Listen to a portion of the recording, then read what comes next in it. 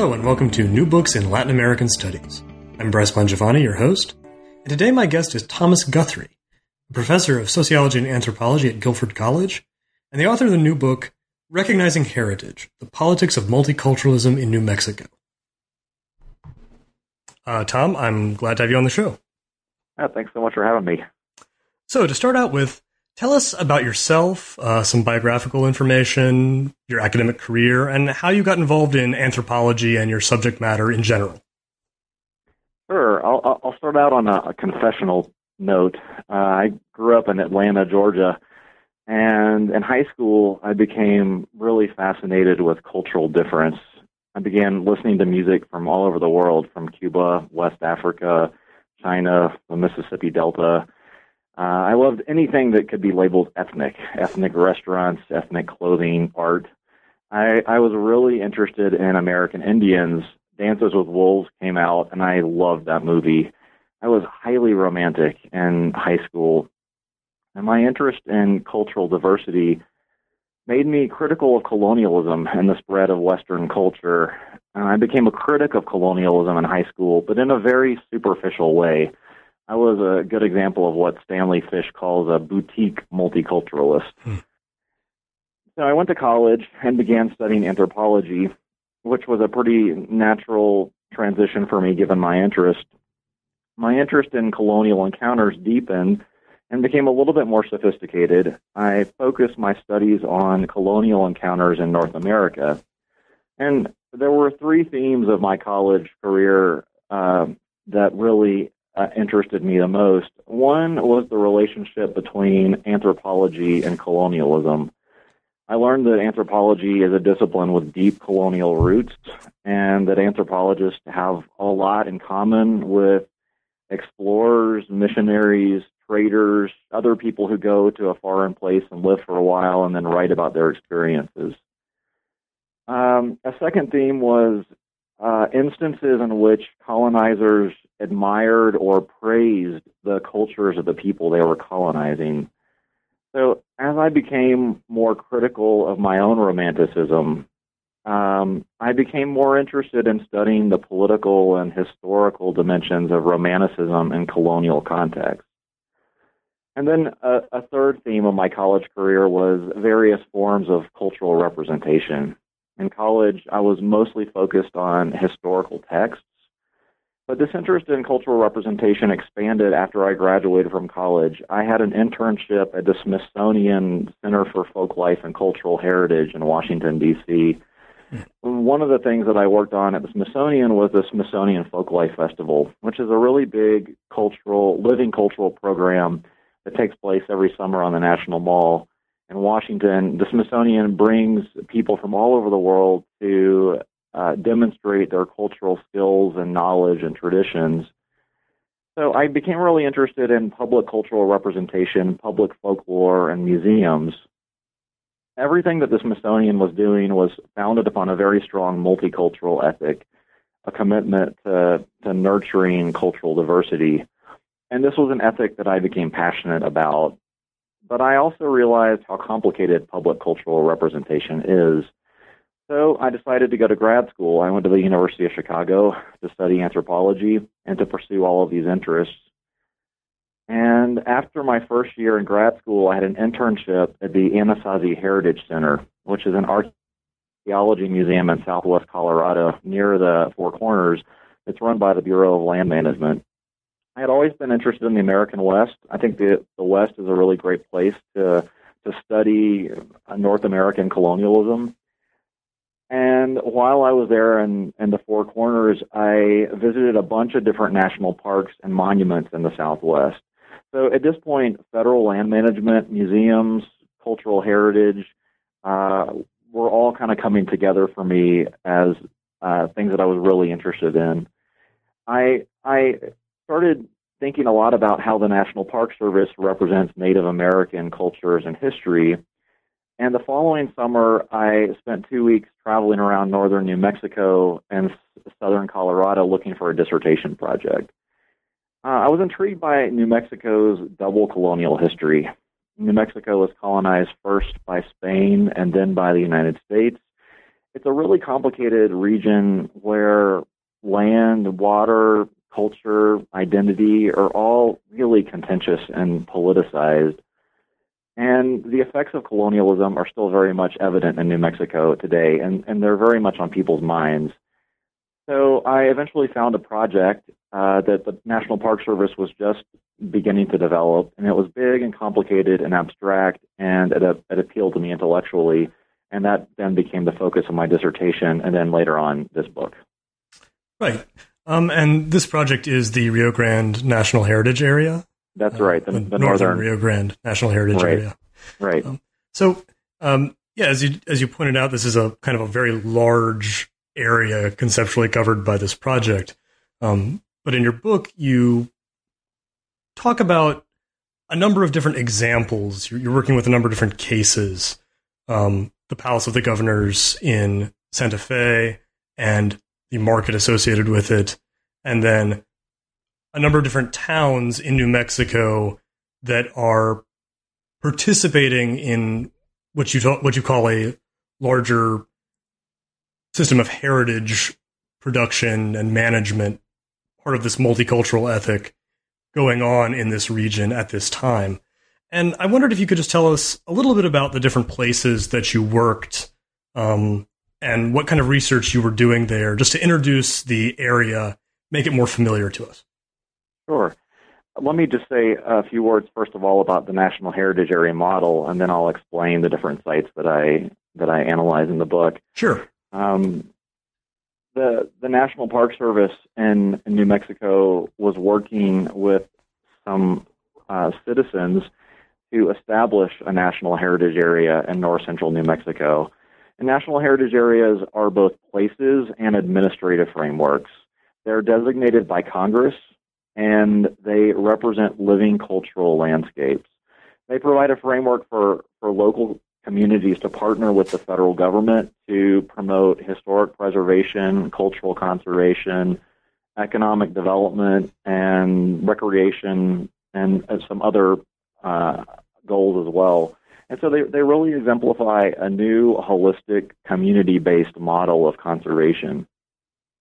And this particular heritage area, the Northern Rio Grande National Heritage Area, was supposed to commemorate the 400-year coexistence of Spanish and Indian peoples in New Mexico. It grew out of earlier efforts that the National Park Service had worked on in the 1990s to commemorate the Spanish colonization of New Mexico.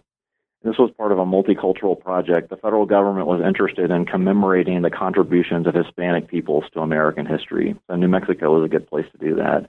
But that project proved to be very controversial and really exacerbated tensions between Native Americans and Hispanics in New Mexico. So the Park Service backed off a little bit and shifted its focus to celebrating multicultural coexistence rather than Spanish colonization. When I began my research in 2002, not much was happening with the heritage area. It was still just an idea.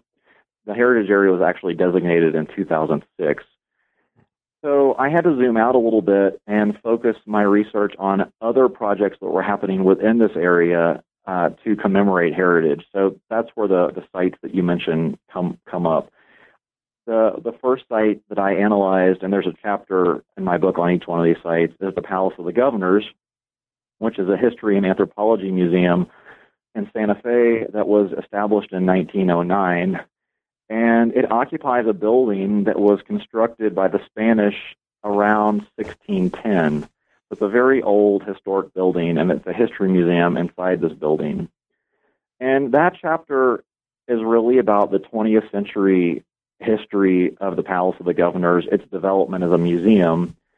And I argue that the Museum of New Mexico, which is a state agency, the state agency that's in charge of the museum, has created a very particular understanding of history in this museum, one that contrasts history with modernity.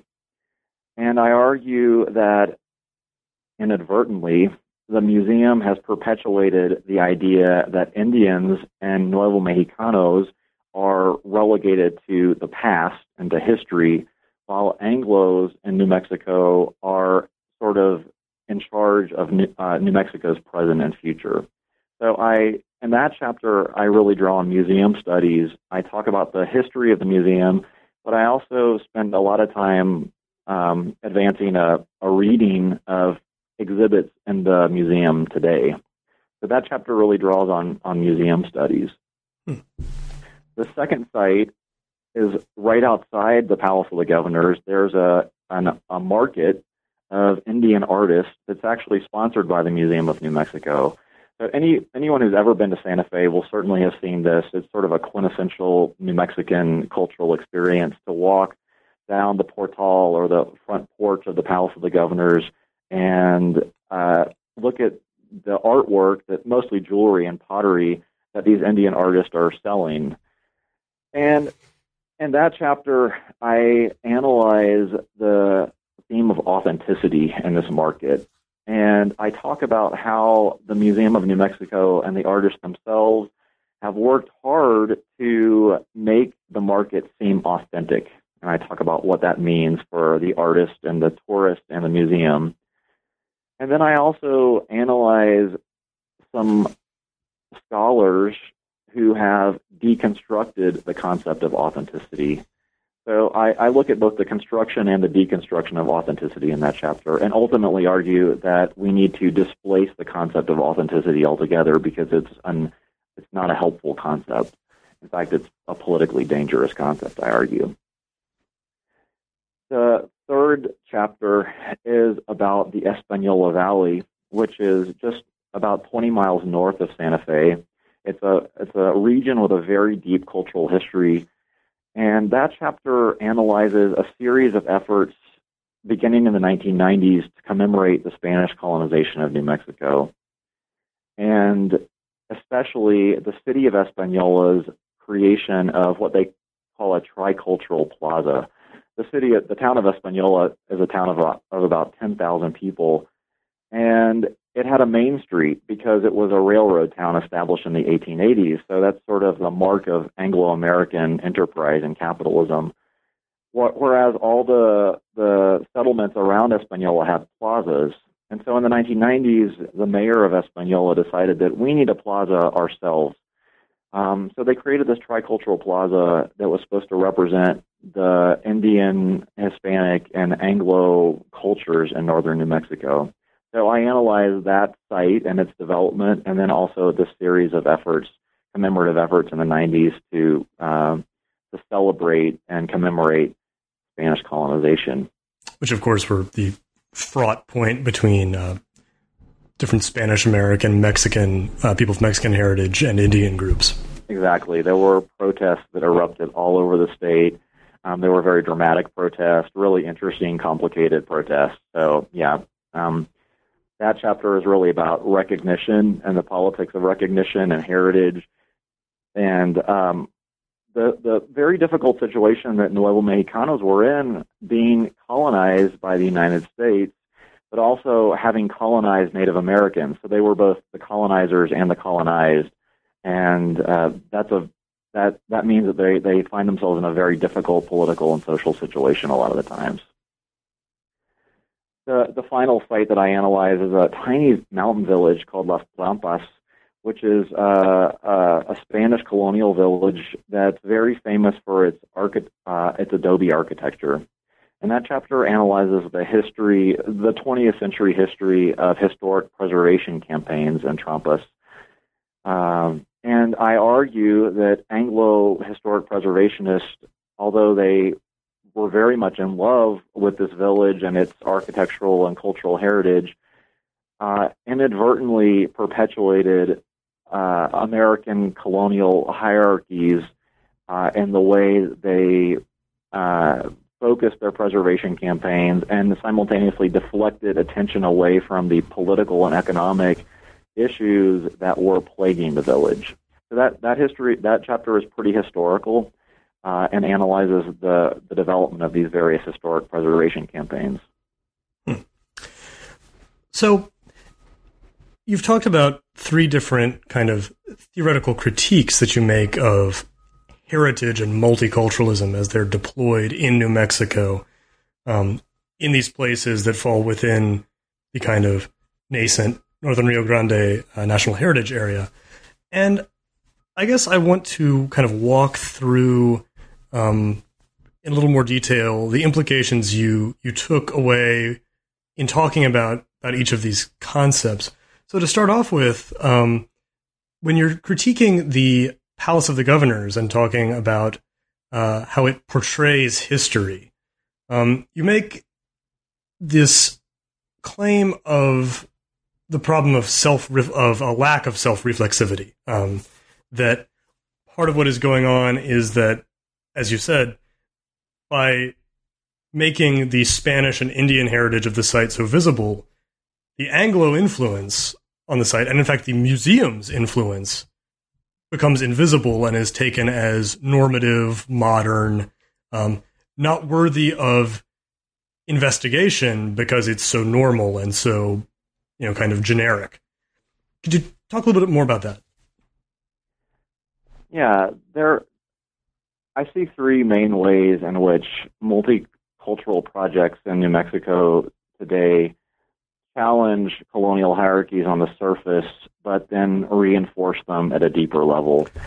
And I should just note one quick thing. You do mention specifically that this is an unintentional process. This is not something that is, as you point out, this is not a conspiracy of National Park Service employees and museum curators, but rather something that is in many ways contrary and unintentional to their personal, if somewhat romantic, interests.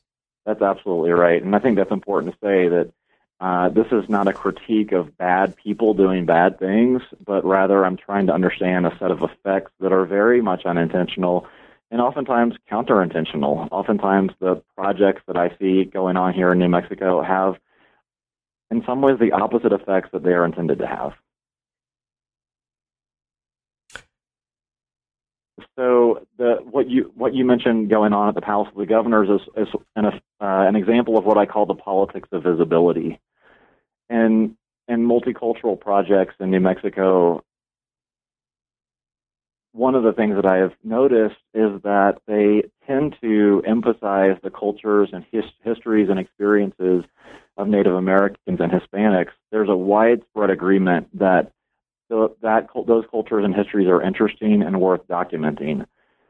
And that's certainly what tourists are most interested in. And while that emphasis seems to support colonized groups, what I argue is that, in fact, it leaves the colonizers, in this case Anglo-Americans, in this sort of unassailable, normative, modern space that can't be questioned. And that's certainly happening at the Palace of the Governors. So I argue that the way in which the Museum of New Mexico has interpreted this building gives visitors the impression that history ended in 1909 when this building became a museum. So the museum, most of the 20th century history of the museum exists outside of history, which is this sort of normative modernity. And I argue that ultimately serves Anglo interest by relegating Indians and Hispanics to the past and leaving the present and the future of New Mexico in the purview of Anglos.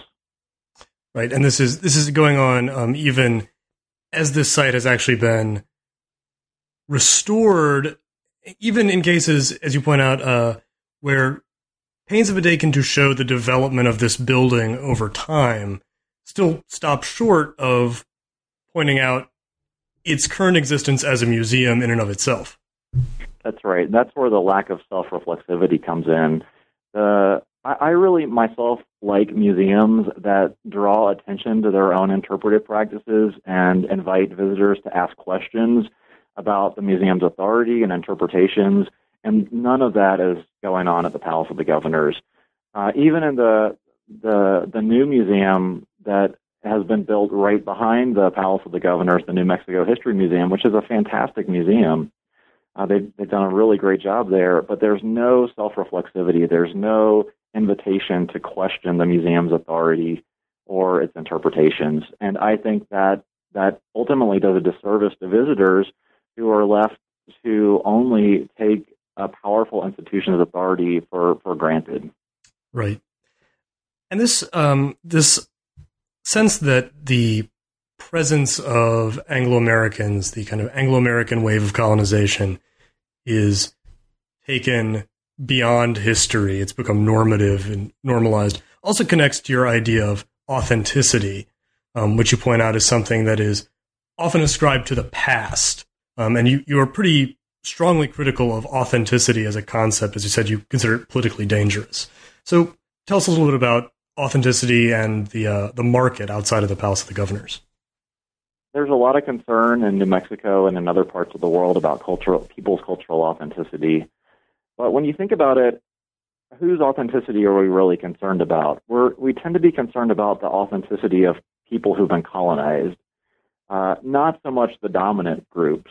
I had a student once who very wisely pointed out to me, we were in a discussion about Native American authenticity.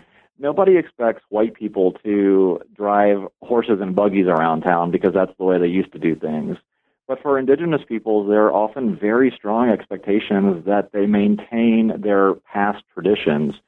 And in fact, a lot of Native Americans and indigenous people around the world face great scrutiny when they do things that do not conform to the dominant culture's expectations about what authentic Indians do. We certainly see that coming up in the casino era today. There are a lot of anxieties in the United States today about Indians selling out or giving up their culture. And then the implication is then, well, if they've given up their culture, why should they have special legal rights at all? So authenticity is a really dangerous concept, I think, that is very unfairly associated with indigenous people and colonized peoples.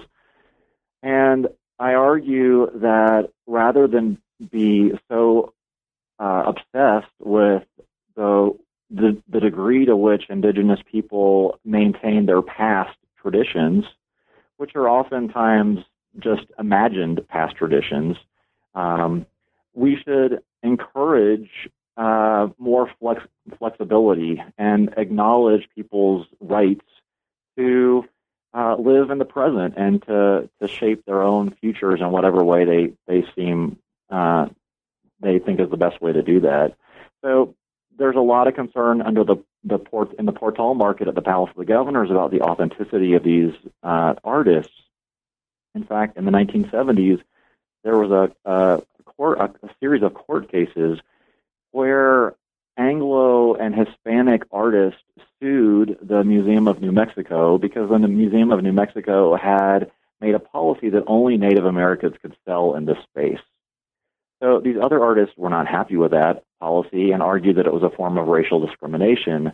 But the Museum of New Mexico, which won its two cases, argued that this is not racial discrimination. This is a cultural preference. They called it a living cultural exhibit.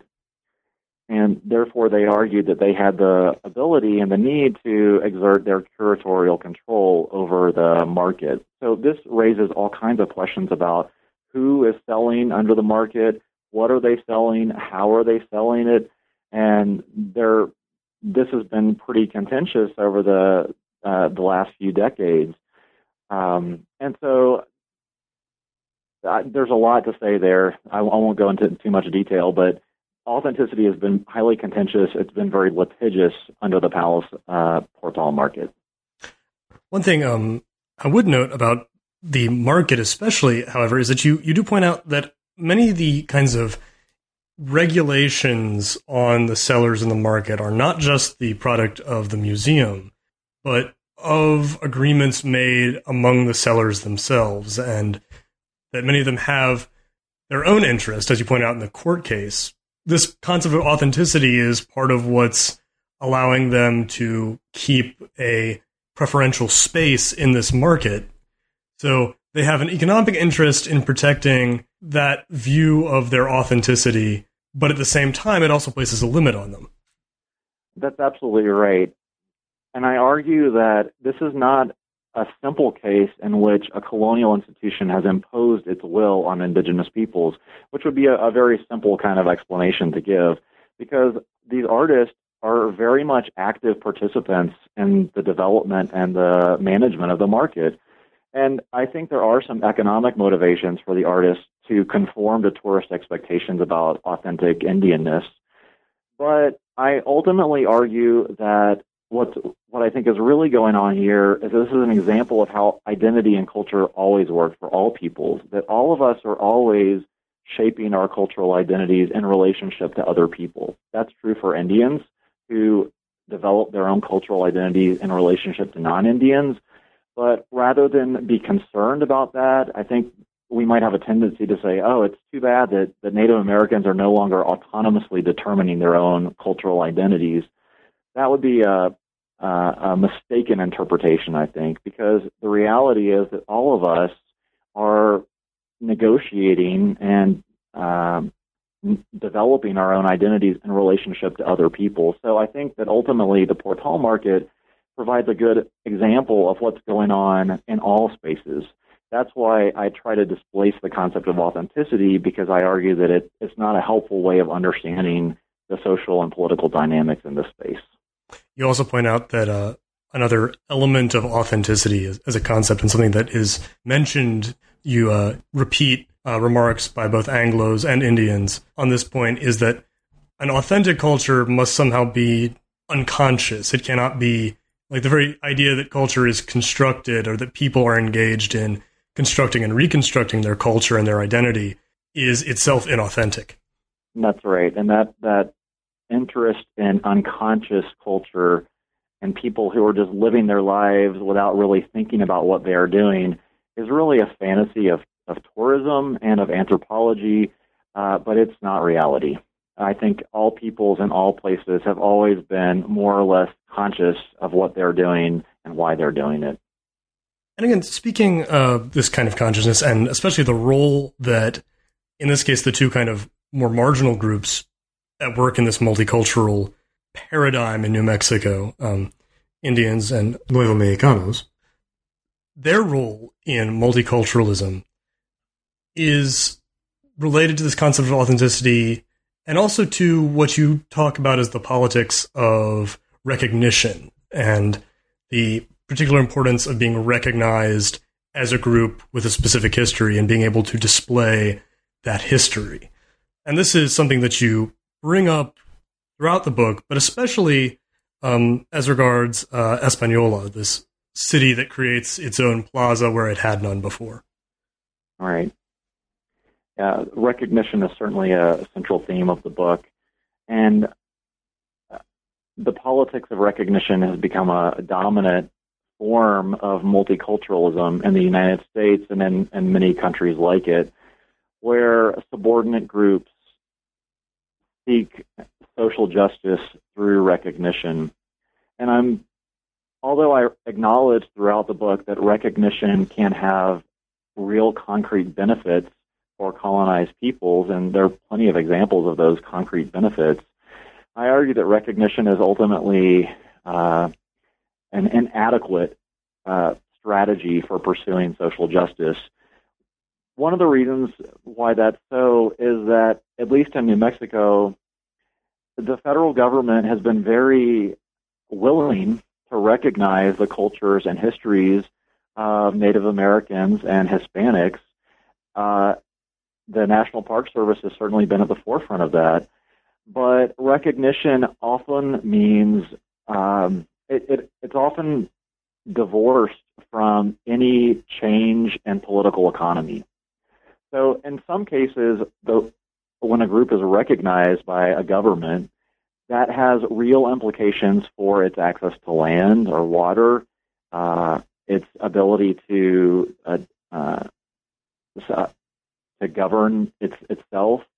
But in New Mexico, there's been a lot of recognition that's gone on that has not led to any of those kind of changes. So that's why I argue that recognition is an inadequate step toward social justice.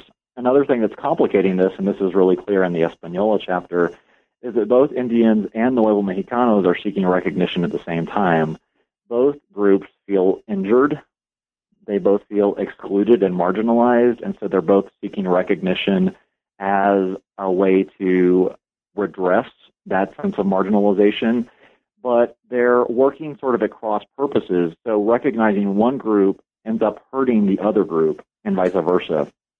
So that's why when you start to look at a region that is multicultural in the sense of having multiple ethnic and cultural groups living together, recognition becomes a lot more complicated. And the sort of standard scholarly model of recognition, which is based on Hegel's philosophy, where you have the master recognizing the slave. It's a sort of a two-part process where the master recognizes the slave recognizes the master. That's a mutual recognition.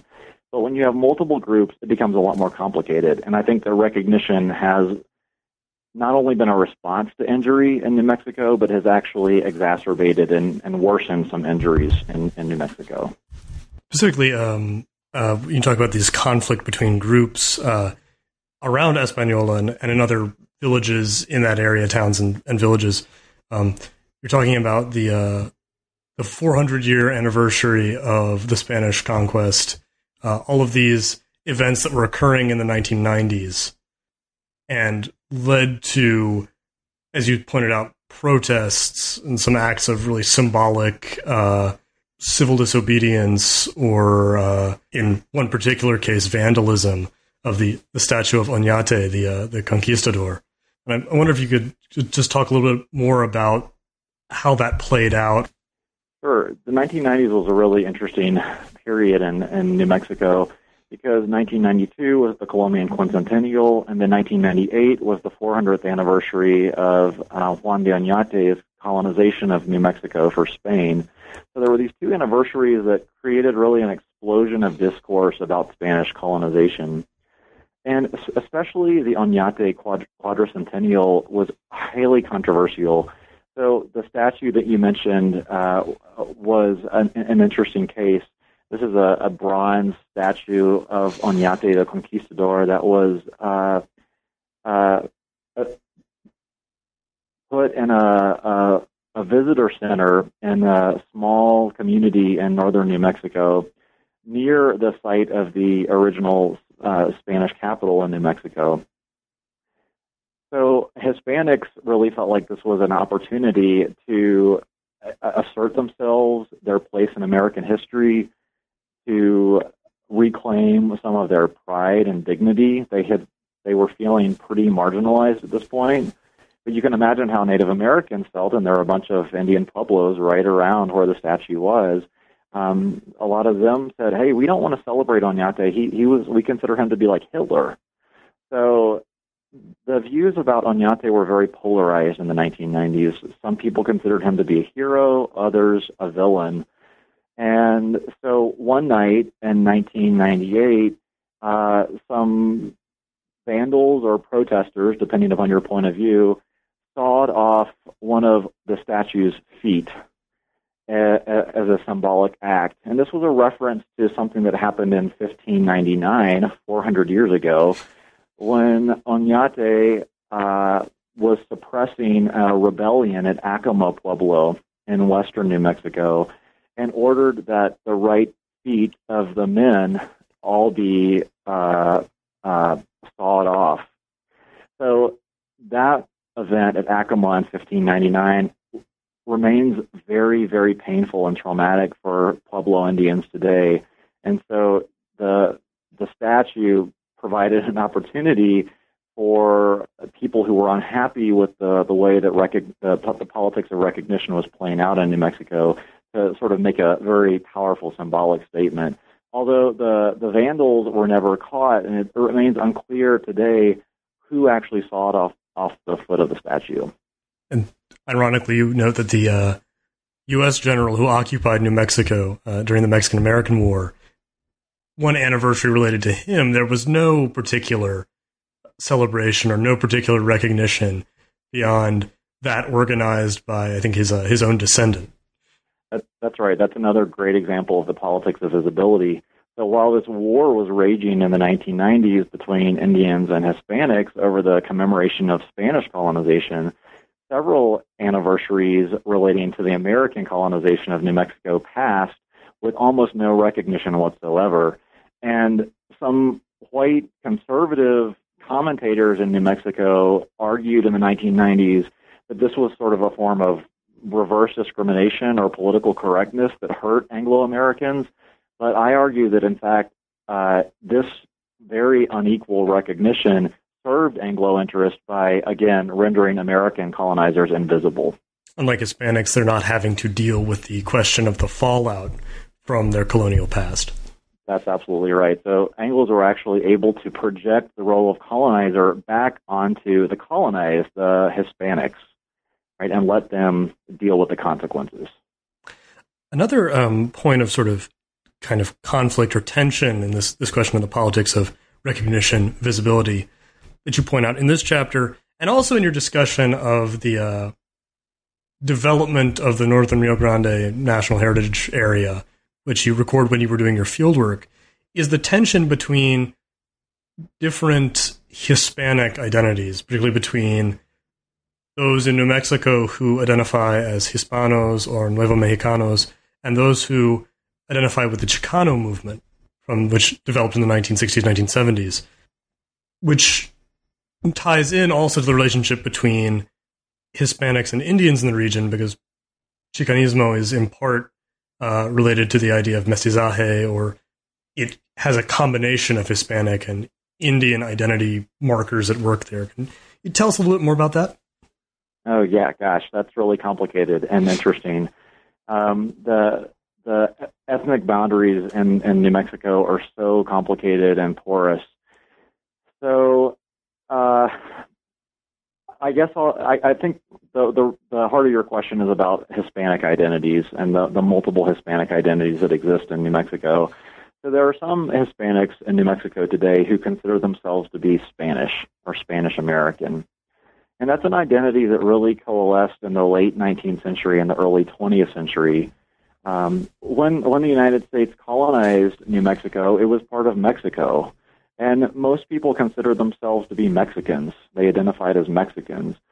But when Anglos began arriving in the late 19th century, they really looked down on Mexicans. They thought of them as dirty and uncivilized. They were also very anxious about the potential for New Mexico to be integrated into the United States. So both Anglos and some elite Hispanics began identifying themselves as Spanish, or sort of reasserting the Spanish identity. And that meant European and white, mostly. So that facilitated the incorporation of New Mexico into the United States, and it also helped, it was a strategy for Hispanics to sort of climb up a new colonial ladder a little bit by reasserting their difference from Indians. So Indians were then put back down at the bottom of the colonial hierarchy.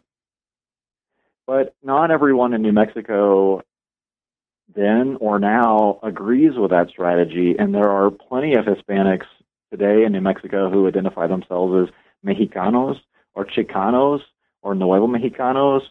There are lots of different ways in which people identify themselves, and one of the issues is the relationship, as you said, between Indians and Hispanics. To what degree of mixing is there? Some people are very proud of their mixed ancestry, of their mestizaje. Other people are not. So that is definitely a tension today in New Mexico between these various identities. It's made even more complicated by the fact that there are very recent immigrants from Mexico and other parts of Central America now living in New Mexico as well. So you have people who are actually Mexican nationals living alongside people who consider themselves to be Chicanos, living alongside people who consider themselves to be Spanish Americans. And this ties in also to your point about how heritage, this concept of multiculturalism and heritage, can unintentionally relegate Hispanics or Indians of all different identities to the past, because this limits the recognition, as you said, of some of the newer immigrants to the region, and also for example, the Chicano identity, which is so tied to political activism, especially in the modern American mindset. These groups are distinctively active in a very modern sense, and I think you point this out quite well, that when the identity of Hispanics in New Mexico is pegged solely to Spanish colonialism, those groups lose out to some degree in the politics of recognition or visibility. That's right. I think that the dominant cultural identities in New Mexico today are Anglo, Spanish, and Native American, and those are all conceived of in fairly essentialist terms. The reality is much more complicated. The boundaries between those groups are very porous. There's a lot of overlap. There's lots of mixing. But because the dominant narrative is of this tricultural region that includes three very distinctive groups, that really makes it difficult to recognize the social complexity that's the reality here. Right. So tell us a little bit about Las Trampas and your personal experience there, because that's the last major chapter in the book, and you talk a bit about your own personal role as an anthropologist there.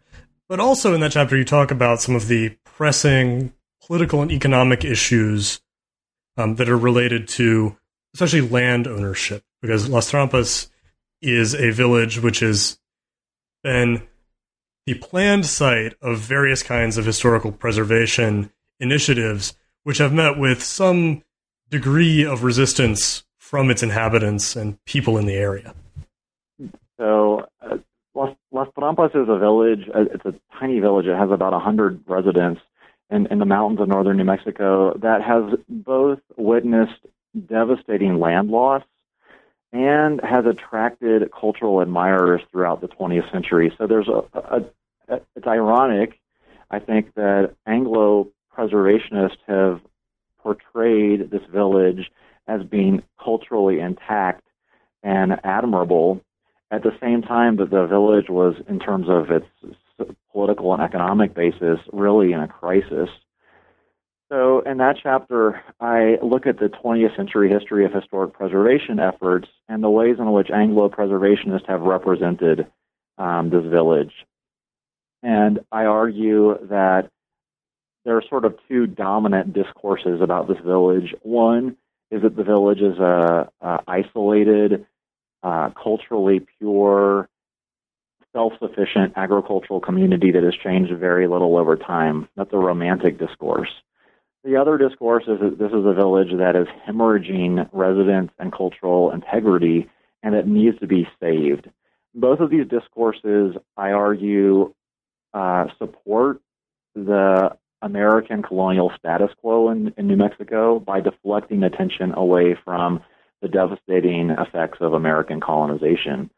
So the chapter is really, most of the chapter is me analyzing texts and historical events from the past. But at the end of the chapter, the chapter becomes much more self-reflexive, and I think about my own relationship to this village and the own text that I'm producing myself. And I argue that actually the kind of representation that I'm doing is in many ways very similar to the representations that all these people that I'm critiquing have done. So that's another example where I consider the relationship between colonialism and anthropology. And so as I was doing this research, I was pretty anxious about my inability to do meaningful field work in this village. So I really wanted to provide the villagers themselves with an opportunity to represent themselves, which previous writers had not really done. The only problem was that every time I went to the village, I couldn't find anyone. There was nobody around, and I didn't have the courage to start knocking on doors to just kind of interview people about their experiences. So several years passed with me not really being able to be a good anthropologist and do good research in this village. I thought I was doing a good job writing about the Anglo writers who had represented the village, but here I was kind of just like another Anglo writer representing the village. So eventually I came back, and a friend of mine said that he would go with me to the village and maybe facilitate some introductions. And I had this really interesting experience where we went up to the village one day, and my friend Sam began knocking on people's doors. He is himself a Nuevo Mexicano and felt very comfortable doing this. We eventually found the woman who had the key to the church, and Sam, my friend, convinced her to open the church for us so we could go inside and look inside. And we walked and talked for a while, and then finally I asked this woman, who had been quite friendly, if it would be possible for me to come back and talk to her some more later in the week about the village and preservation and all the issues that I was interested in. And she told me no, that she was very busy. And so then we asked if there was somebody else that I could talk to, and she said no, there wasn't. So I got the message that it would be inappropriate for me to push any further in my research in this village. And that was a message that I respected. This is a group of people who have been misrepresented for a very long time. She had no reason to trust me. And she was doing a great job, as the villagers have done, in maintaining their privacy. So I sort of hold up this example as an illustration of the ways in which communities can resist the processes of recognition and representation that outsiders have really controlled over the last century. Although I end up arguing that I can't really make any strong arguments about this community because of my inability to do research there. So I really try to be quite self-critical and to suggest that I am not the best guide to understanding what's going on in this village. Even so, I think overall your presentation, at least of the history there, was very informative to just how the very kind of anthropological process that you are engaging in self-critique has in some ways led up to the point that you reached while you were doing your own work. Thank you.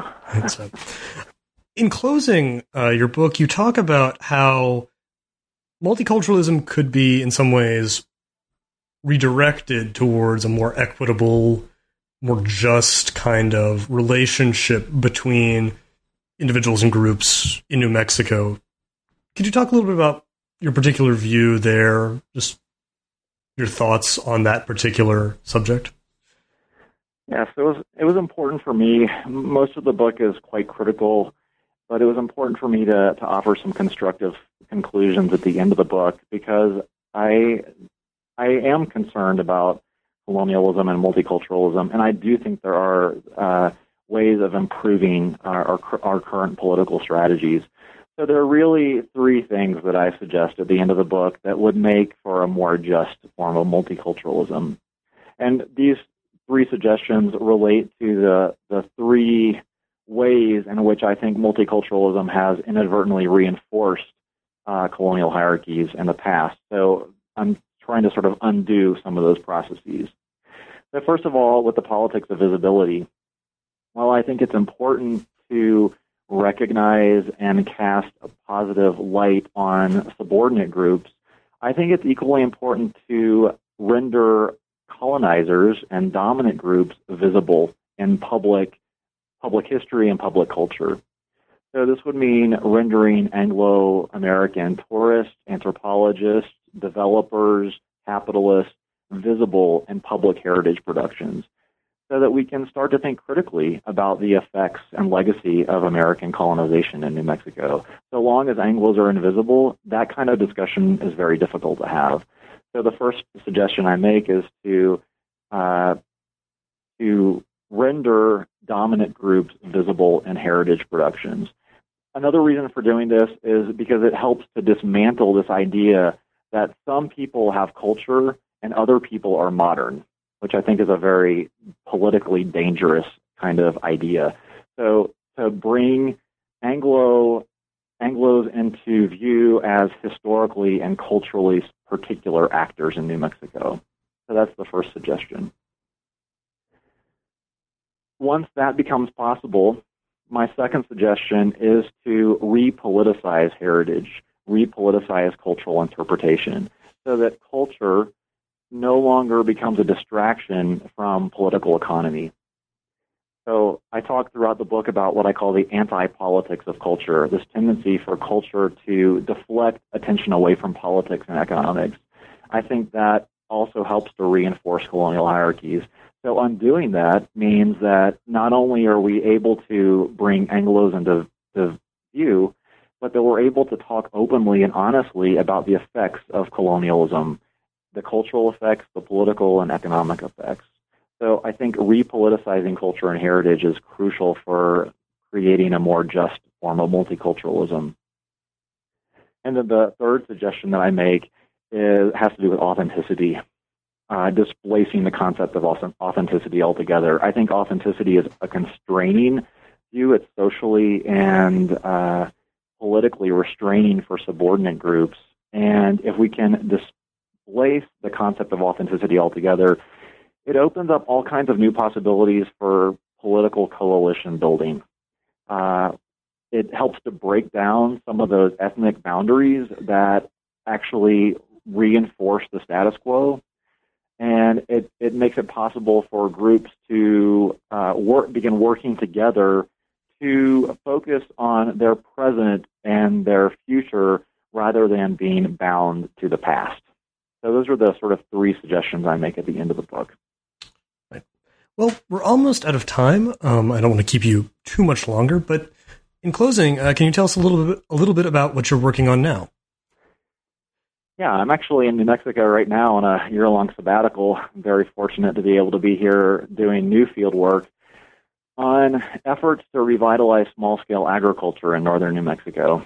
So New Mexico is a region with a very ancient agricultural history, but over the course of the 20th century, in New Mexico, as in many parts of the United States, agriculture really declined. But a lot of people are working here now to revitalize small-scale local organic agriculture, and I'm trying to understand that process and really just kind of trying to keep up with all the amazing work that's going on right now to revitalize agriculture. So I'm meeting a lot of farmers, hanging out at farmers markets, and working with a number of different groups who are trying to support local agriculture. Well, good luck with your work, and it's been great having you on the show, Tom. Thank you so much, Bryce.